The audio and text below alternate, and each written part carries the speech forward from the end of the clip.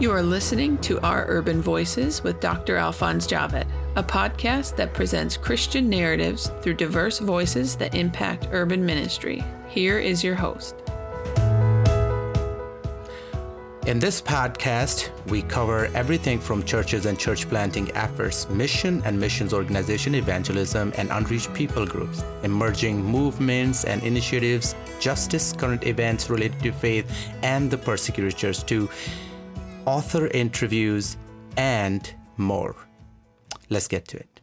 In this episode, we are talking to J.D. Payne. He is a professor of Christian ministry at Samford University. Before joining the faculty, he served as the pastor of church multiplication with the church at Brook Hills in Alabama. And here we are, as always, I try to keep it very natural and try to talk about real stuff, so we don't have a script.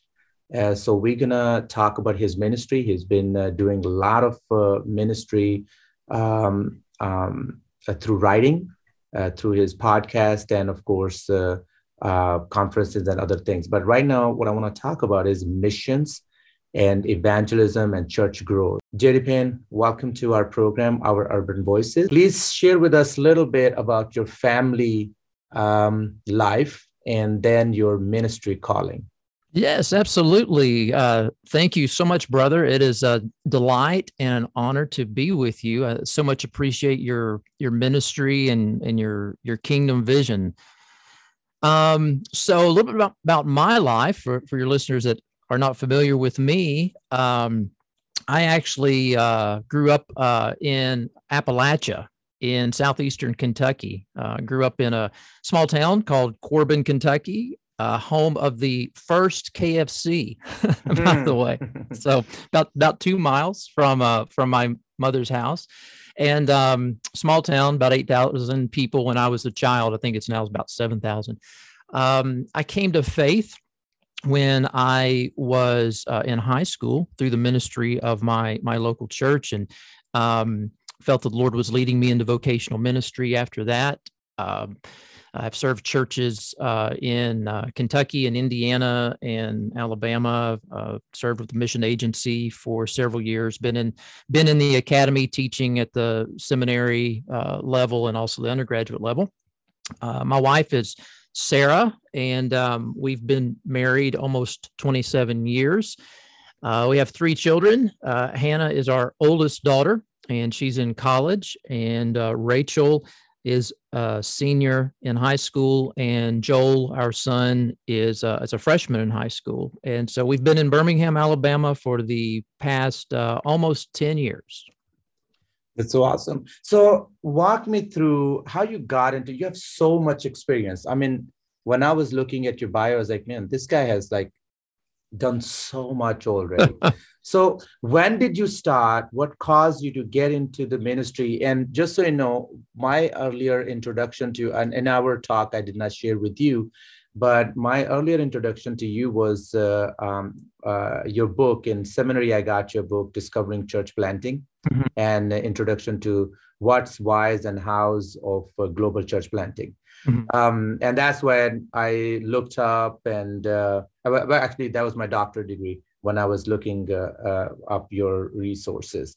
That was my introduction. But what amazing ministry. So tell us a little bit, how do you start, what age, and how you got into ministry? I was very young. I'd mentioned just a moment ago, I came to faith when I was actually in high school. I was a freshman in high school, and I really sensed that the Lord was leading me into vocational ministry when I was toward the end of my junior year of high school. And at that time, the only way that I knew how to kind of interpret what that meant was that the Lord was leading me into pastoral ministry. And while I have been a pastor for 19 years, I've been involved in other forms of ministry expression as well. When the Lord started working on my heart, leading me in that direction, that was something that I did not want to do. I felt that the Lord was leading me in that direction, but I ran from that calling on my life. I came up with all these alternative plans for God. God, I got another great option for you. That this my plan's better. And I just became more and more miserable because of the sin of rebellion that I was walking in. And it was like the Spirit was just basically pushing me farther and farther down to the ground. And I realized one day that if Jesus is Lord of my life, I cannot say to him, no, I'm not going to do your will. And number two, I realized that if I continued in this direction, there would be a very good possibility that one day I would wake up in the belly of a big fish. And so repented of that sin and said, Lord, I don't understand what all this means. I'll follow you as you lead me. And instantly there was just a great deal of peace and joy that the Lord just brought into my life, relief, even though I didn't know what that meant in the future. The Lord opened up an opportunity for me to begin pastoring when I was 20 years old. And just every time I, would see those opportunities, and prayed about them, since the Lord was leading in that direction, I would try to walk in those, through those doors, through those opportunities. And yes, I mean, that's very true. I mean, I started very young, and the Lord's been very gracious over the years. I've done quite a few things, for His glory alone, I hope, even though I'm sure my sin has crept in at times. But I just try to be faithful with the opportunities that the Lord sets before me. Right. And your wife, Sarah, by the way, my wife's name is Sarah too. I have 4 children, 5 years old, 3 years old, and my twins are only 1 year old. Wow, you have a very exciting household right now. Right. And the girls they are girls. So 2 boys, 2 girls. Wow, that's great. It's fun. So you said, I knew that your wife's name is Sarah because one of your podcasts you were talking and you mentioned her name. Mm-hmm. So is Sarah been part of your ministry? How involved? Because you are, when I listen to your stuff or read your stuff, I'm more, I'm hearing a missiologist. Almost, I'm hearing a person on mission or in mission field. At least that's my personal understanding. Mm-hmm. So what is her role as your wife?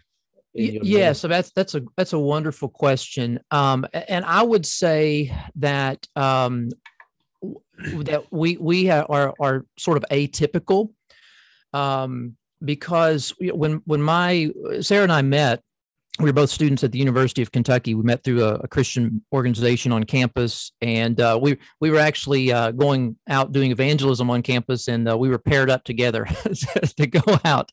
But I knew that when we met, that she had a real strong sense that the Lord was leading her to medical school and to actually become a physician.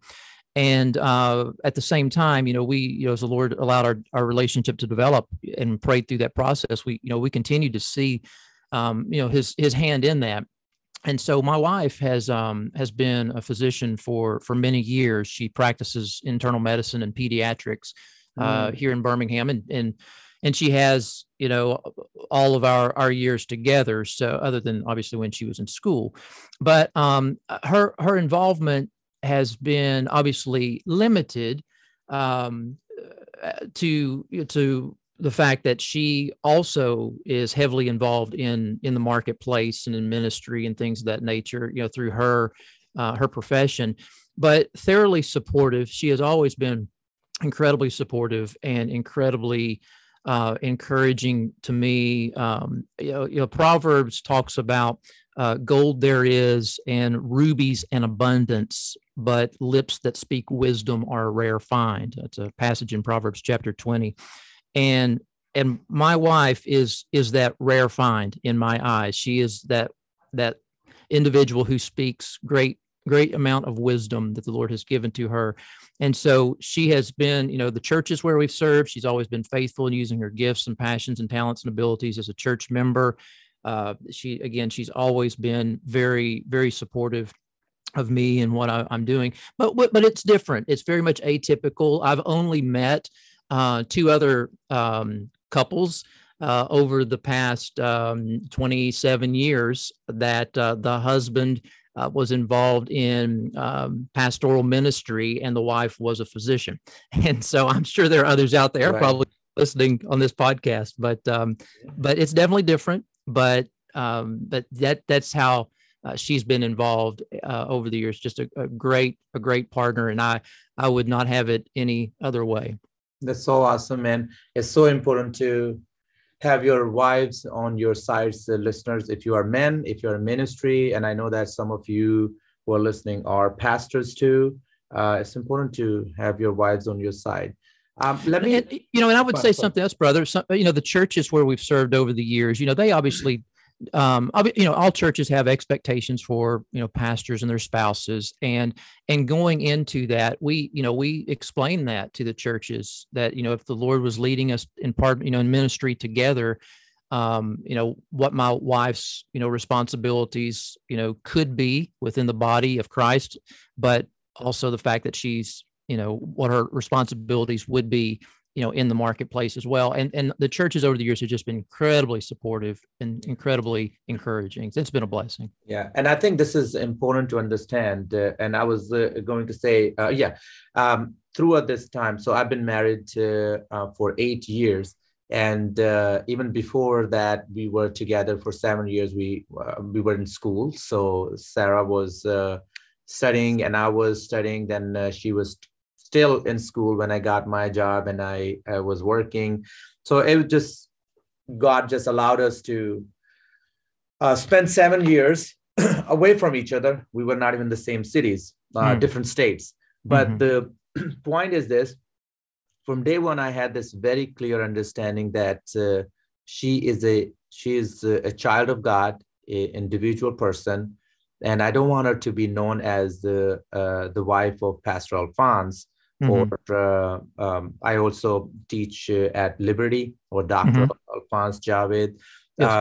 I wanted her to be known for who she is. So even when I interviewed with this church where I am here, they will talk to us, and I will say, what do you think about? What do you think, Sarah? And Sarah will say something, and later on, I found out how this just one single thing impressed so many people, that how I value her as a complete person. And then I always take pride introducing her as, she is a CPA, because I know that, yes, I got my doctorate, but all I did, I just studied and done my work and got doctorate. But she had to work so hard to pass those. I was there. She was, we didn't have the children yet. And she was working really hard to pass those exams, CPA exam. It was really difficult. Yes. And then she got also her master's in finance. But I love when wives have their individual career and all that. They are a complete person, and then they're serving the Lord, and you guys are working together, and the church knows.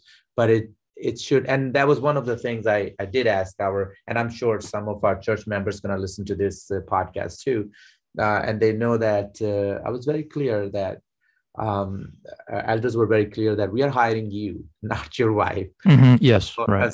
That's important to understand. It helps to maintain expectation. It's a good point. So you said you are not the Apostle Paul type. That's correct. Yes. Right. Yes. But Barnabas. So unpack that for me. So, over the years, obviously, my calling into vocational ministry was very young, and so, I'm still learning. I still haven't arrived. I'm still learning. I always will be. But obviously, when you're young, you've got more to learn than when you're older, generally speaking. And so part of that learning process is just understanding oneself and one's gifts and passions and interests and talents and abilities, because there's not a great deal of life experience at that point. And so, there have been times in my life when I've thought, well, maybe the Lord has wired me in that kind of missionary kind of direction, like we talk about with the Apostle Paul and others. But what I found is that whenever I would begin to kind of step out into that realm of ministry, I guess the response that I saw as far as the confirmation of the Spirit's work in my heart, the fruit, even at small levels, that the Lord was doing, my own, I want to be careful how I use the word satisfaction, but my own, contentment, joy, delight in what I was doing, it just wasn't there. However, when I found myself more in the pastor-teacher role, when I'm thinking about, Ephesians 4:11 and 12, and he gave some apostles, or he gave apostles, prophets, evangelists, pastor, teachers to equip the saints for the work of ministry. But when I found myself in that pastor-teacher role, there was much more, even in difficult times, even when I did not see a lot of fruit, there was much more a sense of rest and, yes, this is where I need to be, and confirmation from the body of Christ and confirmation of the Spirit just in my heart and things of that nature. But what I recognized over the years very quickly was that while the church, particularly in the traditionally Western world, thinks and processes ministry through what I call a set of pastoral lenses, almost everything we think about in the way that we do strategy and methods and train our people, it's almost through a set of pastoral lenses. Even when we go into majority world countries and we're talking about planting churches, it's almost as if we are filtering it through a pastoral mindset and not an apostolic mindset. But as I began to study the scriptures, and I recognized very clearly, for example, Barnabas's role in the process of Paul actually being received by the apostles in Jerusalem, and Barnabas's role in Paul's church planting work, particularly on the first missionary journey, I realized the significance of having people to come alongside those more apostolic type individuals to help equip them and raise them up. Because as of right now, in the traditionally Western context, they're not, I think, they're not prized, valued, supported, and I think the system and the culture in which we have, the atmosphere in which we have, it's just not there. It's very pastoral, and there are a lot of people out there that are not called to be pastors, but they're called to be more in that Apostle Paul missionary type, church planter type. And the question is, can the pastors raise them up and equip them? And that's who I've seen myself, or how I've seen myself over the years. That's so awesome. And I always wonder, because you know how it is, the APAC whole ministry of just going through these different ministries or different callings, right? So some people, apostles, pastor, as you went through that list. But in each person, for me, it would be, I do see a couple of those things very prominent, but I don't see complete absence of any of those things. Prophetic, as far as the prophetic ministry is concerned, I'm a Baptist person, so my theological understanding is different from some charismatic friends, right? But I do believe there is a prophetic voice. When that means, like, now we are in this difficult time where people are fearful. So prophetic voice says that, hey, God is sovereign, because that comes from the word, and he is coming back. He is gonna, just this past last Saturday, I painfully performed a funeral of a 17 weeks old child. And there, what kind of hope you're gonna bring, right? So you gotta bring the message of hope, but there are times when you are talking to those who are up, they don't understand that. And I have some family members who do not, they are pro-choice, right? So when you have pro-choice and just trying to give them the understanding of, I'm not against anything. I'm just for life. Right. That's what I believe. So there is this idea of Old Testament has the prophets will bring like, hey, repent.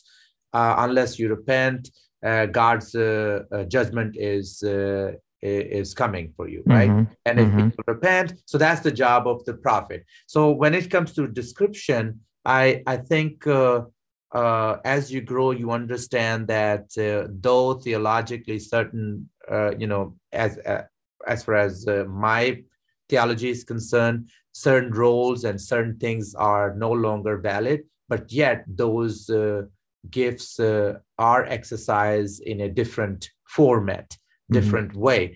Now, why I'm saying this, because you just brought something to my mind. I have a church planter in New York, wonderful man, but he is so deep in just his main focus is this APAC.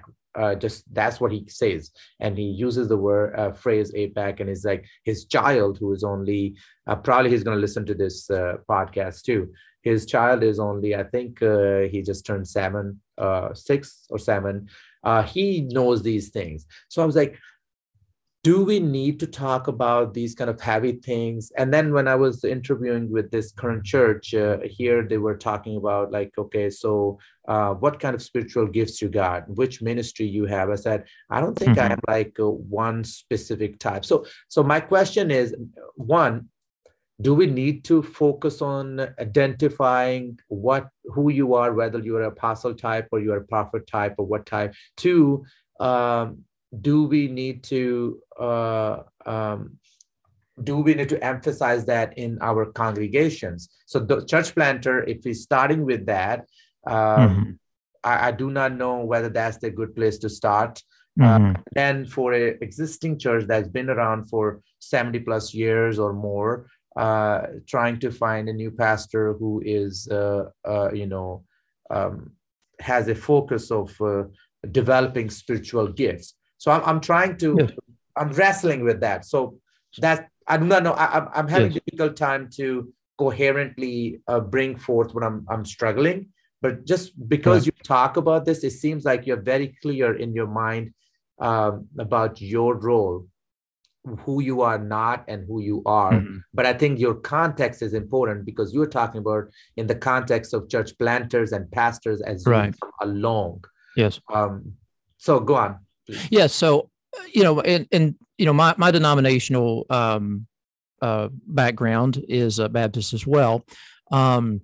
Just so you and your listeners will be in the know. Fourth generation. I'm a fourth generation Baptist. So back in the 1990s and 1980s, there was a very strong movement in the United States on discovering your spiritual gifts. And there were all kinds of gift inventories out there. Take this test, you'll discover your spiritual gifts. Fill in, take this multiple choice, quiz, and you'll figure out what your spiritual gift is. And that is not what we see in the New Testament, as far as I believe the process of understanding and discerning one's giftedness, one's calling, things of that nature. Those are, modern expressions. And which is another conversation topic. I think that the best way, the primary way that we come to understand who we are, our gifts, our calling, and things of that nature, it's both private and it's public. There is an issue of, as I'm spending time in the Word, I'm spending time praying and fasting and seeking the Lord's guidance.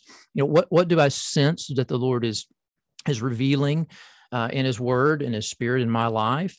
But also there is this notion of body life, of the body of Christ, because we're part of this community. We're not lone rangers for Jesus. And so what is the body of Christ saying to me when the body looks at me and how I'm serving and using my passions, talents, abilities, things of that nature?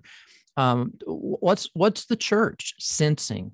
And so those two, I believe, come together. And part of the process of understanding gifts and understanding callings and things of that nature is not only the, spending time with the Lord, walking with Him, spending time in faithful fruit-bearing ministries in and through one's local church, but just over time, getting involved and having that experience, because I think a great deal of it is meant to be understood through actual ministry actions. Now, having said that, where the Bible is loud, we can speak very loudly, but where the Bible is silent, we have to be silent and acknowledge that. And so there are many people that are out there today that are talking about, apostle, prophet, evangelist, pastor, and teachers, and other gifts with some very strong definitive statements. Mm-hmm. And I'm not certain that some of those statements that are out there are biblically justifiable. In other words, they may be right. I mean, the people that are advocating some of the things they're saying, that we can definitely know that this is, what it means to be a prophet. We can definitely know this is what it means to be an evangelist or apostle or whatever. But some of the things that I'm hearing and some of the ways that people are saying, hey, if you have this desire, if you have this, inkling, then you must be in this category, that category, try to figure out your category. I don't see it in the scriptures. And so what I'm trying to do is I'm trying to just put out on the table the recognition that biblically there are gifts, there are, callings and ministries that we see in 1 Corinthians chapter 12, 14, Romans chapter 12, and, several other passages, but that the way to understand who we are is serving in body life, walking faithfully with the Lord, and immersing ourselves in ministry and see what happens, rather than trying to, get it all worked out, identify someone with a label first. I mean, I think let's see what they do. Let's see what happens. Let's see what the Spirit does. Mm-hmm. And then let's adjust accordingly. And I see your point. And I think too often I've seen it's not only this issue, but often the principle of not reading into the scriptures, right? That's exactly right. Because yes, there's a lot of eisegesis going on out there right now. Correct. That's a good term. That's a good term, because I think that's the problem. Even in the pastoral ministry, I see this one verse or two verses become the focus. Actually, I love when people tell me they have a life verse, and when people ask me what is your life verse, I say, well, it changes as my life circumstance changes with life. I don't know why. I never had one. I mean, it changes. I was born and raised in Pakistan, and for a very long time, my life verse was, if I live for Christ. If I die, it's like that was my thing. Now I don't want to die because life changed. Now I'm joyful. So, right. Yeah. So it's just different season. I don't know. It just changes my point is, no one verse is the, if God has to, you're right. If God has to say something, he will be loud and clear, and he will say over and over again. And it's almost like God is your grandfather who just forgot he told me the same story just last week, right? And he's telling over and over again, and he tells us to tell other, and he explains to us that the reason why he wants us to keep telling the story, because he don't want us to forget. And generation after generation, he wants us to tell the same thing. But I think churches not churches, individuals too, right, get too involved in one verse that they forget the rest of the counsel of the scripture, the complete and the whole counsel of the word. Right. Yes. And we have to rest in that, some of that uncertainty, and we have to understand that some definitions just have not been given to us, and that's okay. But we don't like that. We like always having the details. We like categories, and we like to be able to fit into categories when it comes to body life. And sometimes it's just not that neat and tidy. Right. So let me, as we coming close to end of this conversation, by the way, I have already learned so many wonderful things. So thank you for speaking into those topics. Oh, you're very kind. In one of your books, I'll find the title later. I have quoted that in one of my blogs, and the blog was on the multi-site church. that the multi-site church is no longer a church model. Now we're talking about pre-COVID. This is before COVID times.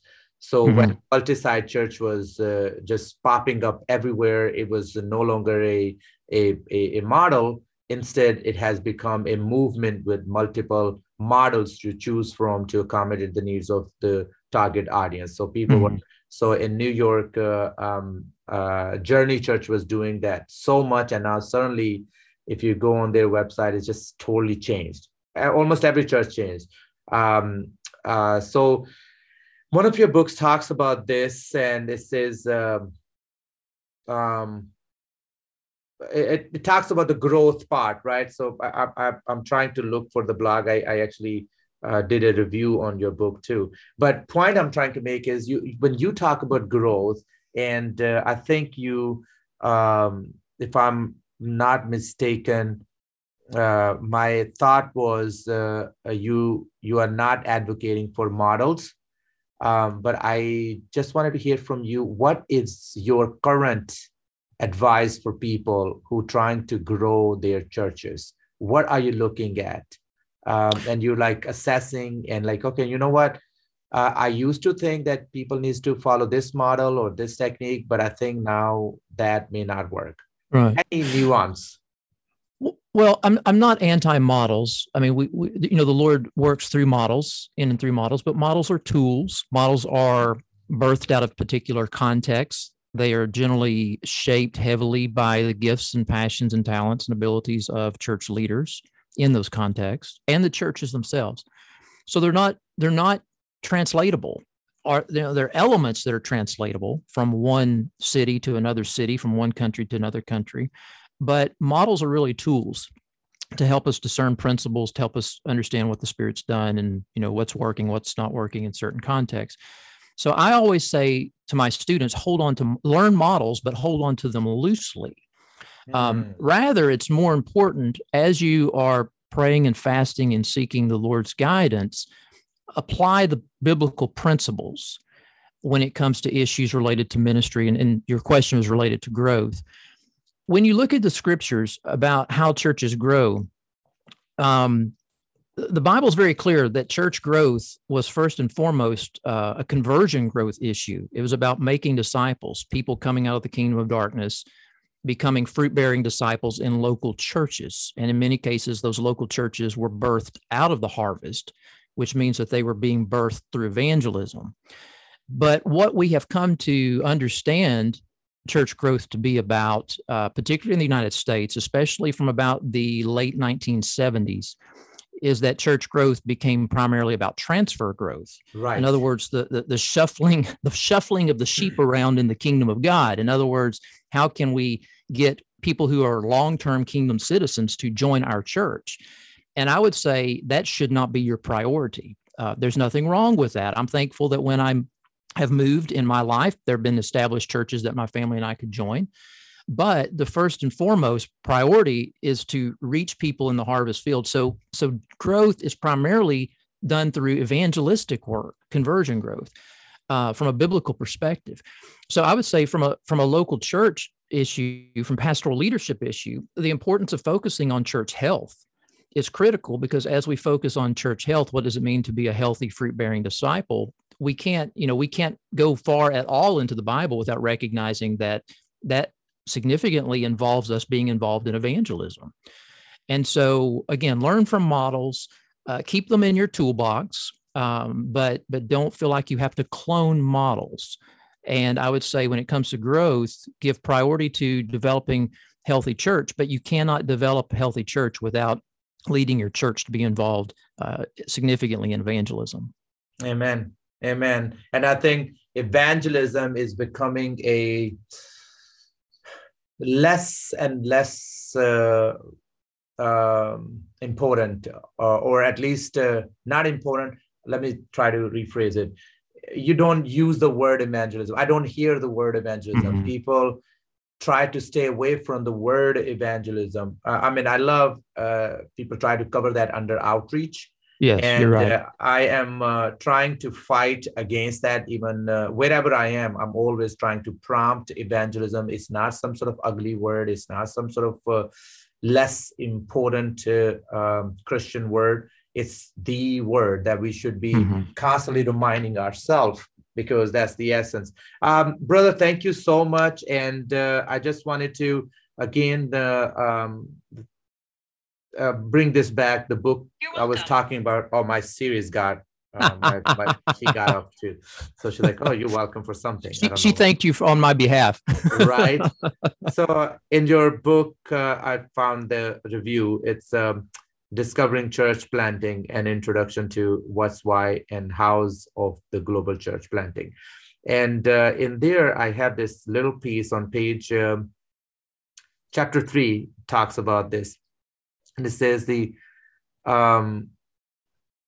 you talk about it is more organic, less institutional, more simplistic, less structural, more communal.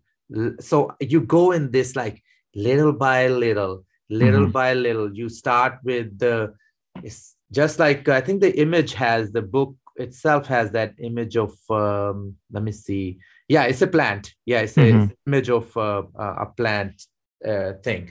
So I love that, how you start with the simple thing. It's almost like looking at the root. And then from root, you are like little by little taking it out and broadening. It's not about this. It's about this. It's not about this. It's about this. So I just wanted to take an opportunity and just recommend this book one more time. I will be posting this. Thank you. In my Twitter too.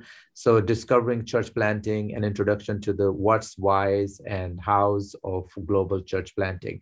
I love also the idea of global church planting. That's very important, not only here, and especially in New York City. It's a global city, and church planting. I mean, churches are struggling, and church planting even struggling more. 2 years ago, you will see church planters everywhere. They are meeting, greeting. Things were just happening. And things have changed. I just wanted to encourage people to don't give up on church planting, don't give up evangelism. God's in control. And thank you so much for being here. I really appreciate your time and your wisdom. May the Lord continue to bless you and your ministry as you raise new leaders, as you come along, new church planters and pastors. May He continue to watch over you and your precious family. Thank you so much, brother. It's been great being with you. I appreciate it very much. Thank you. You've been listening to Our Urban Voices with Dr. Alphonse Javed, which presents Christian narratives through diverse voices that impact urban ministry. Please check back for new episodes every week.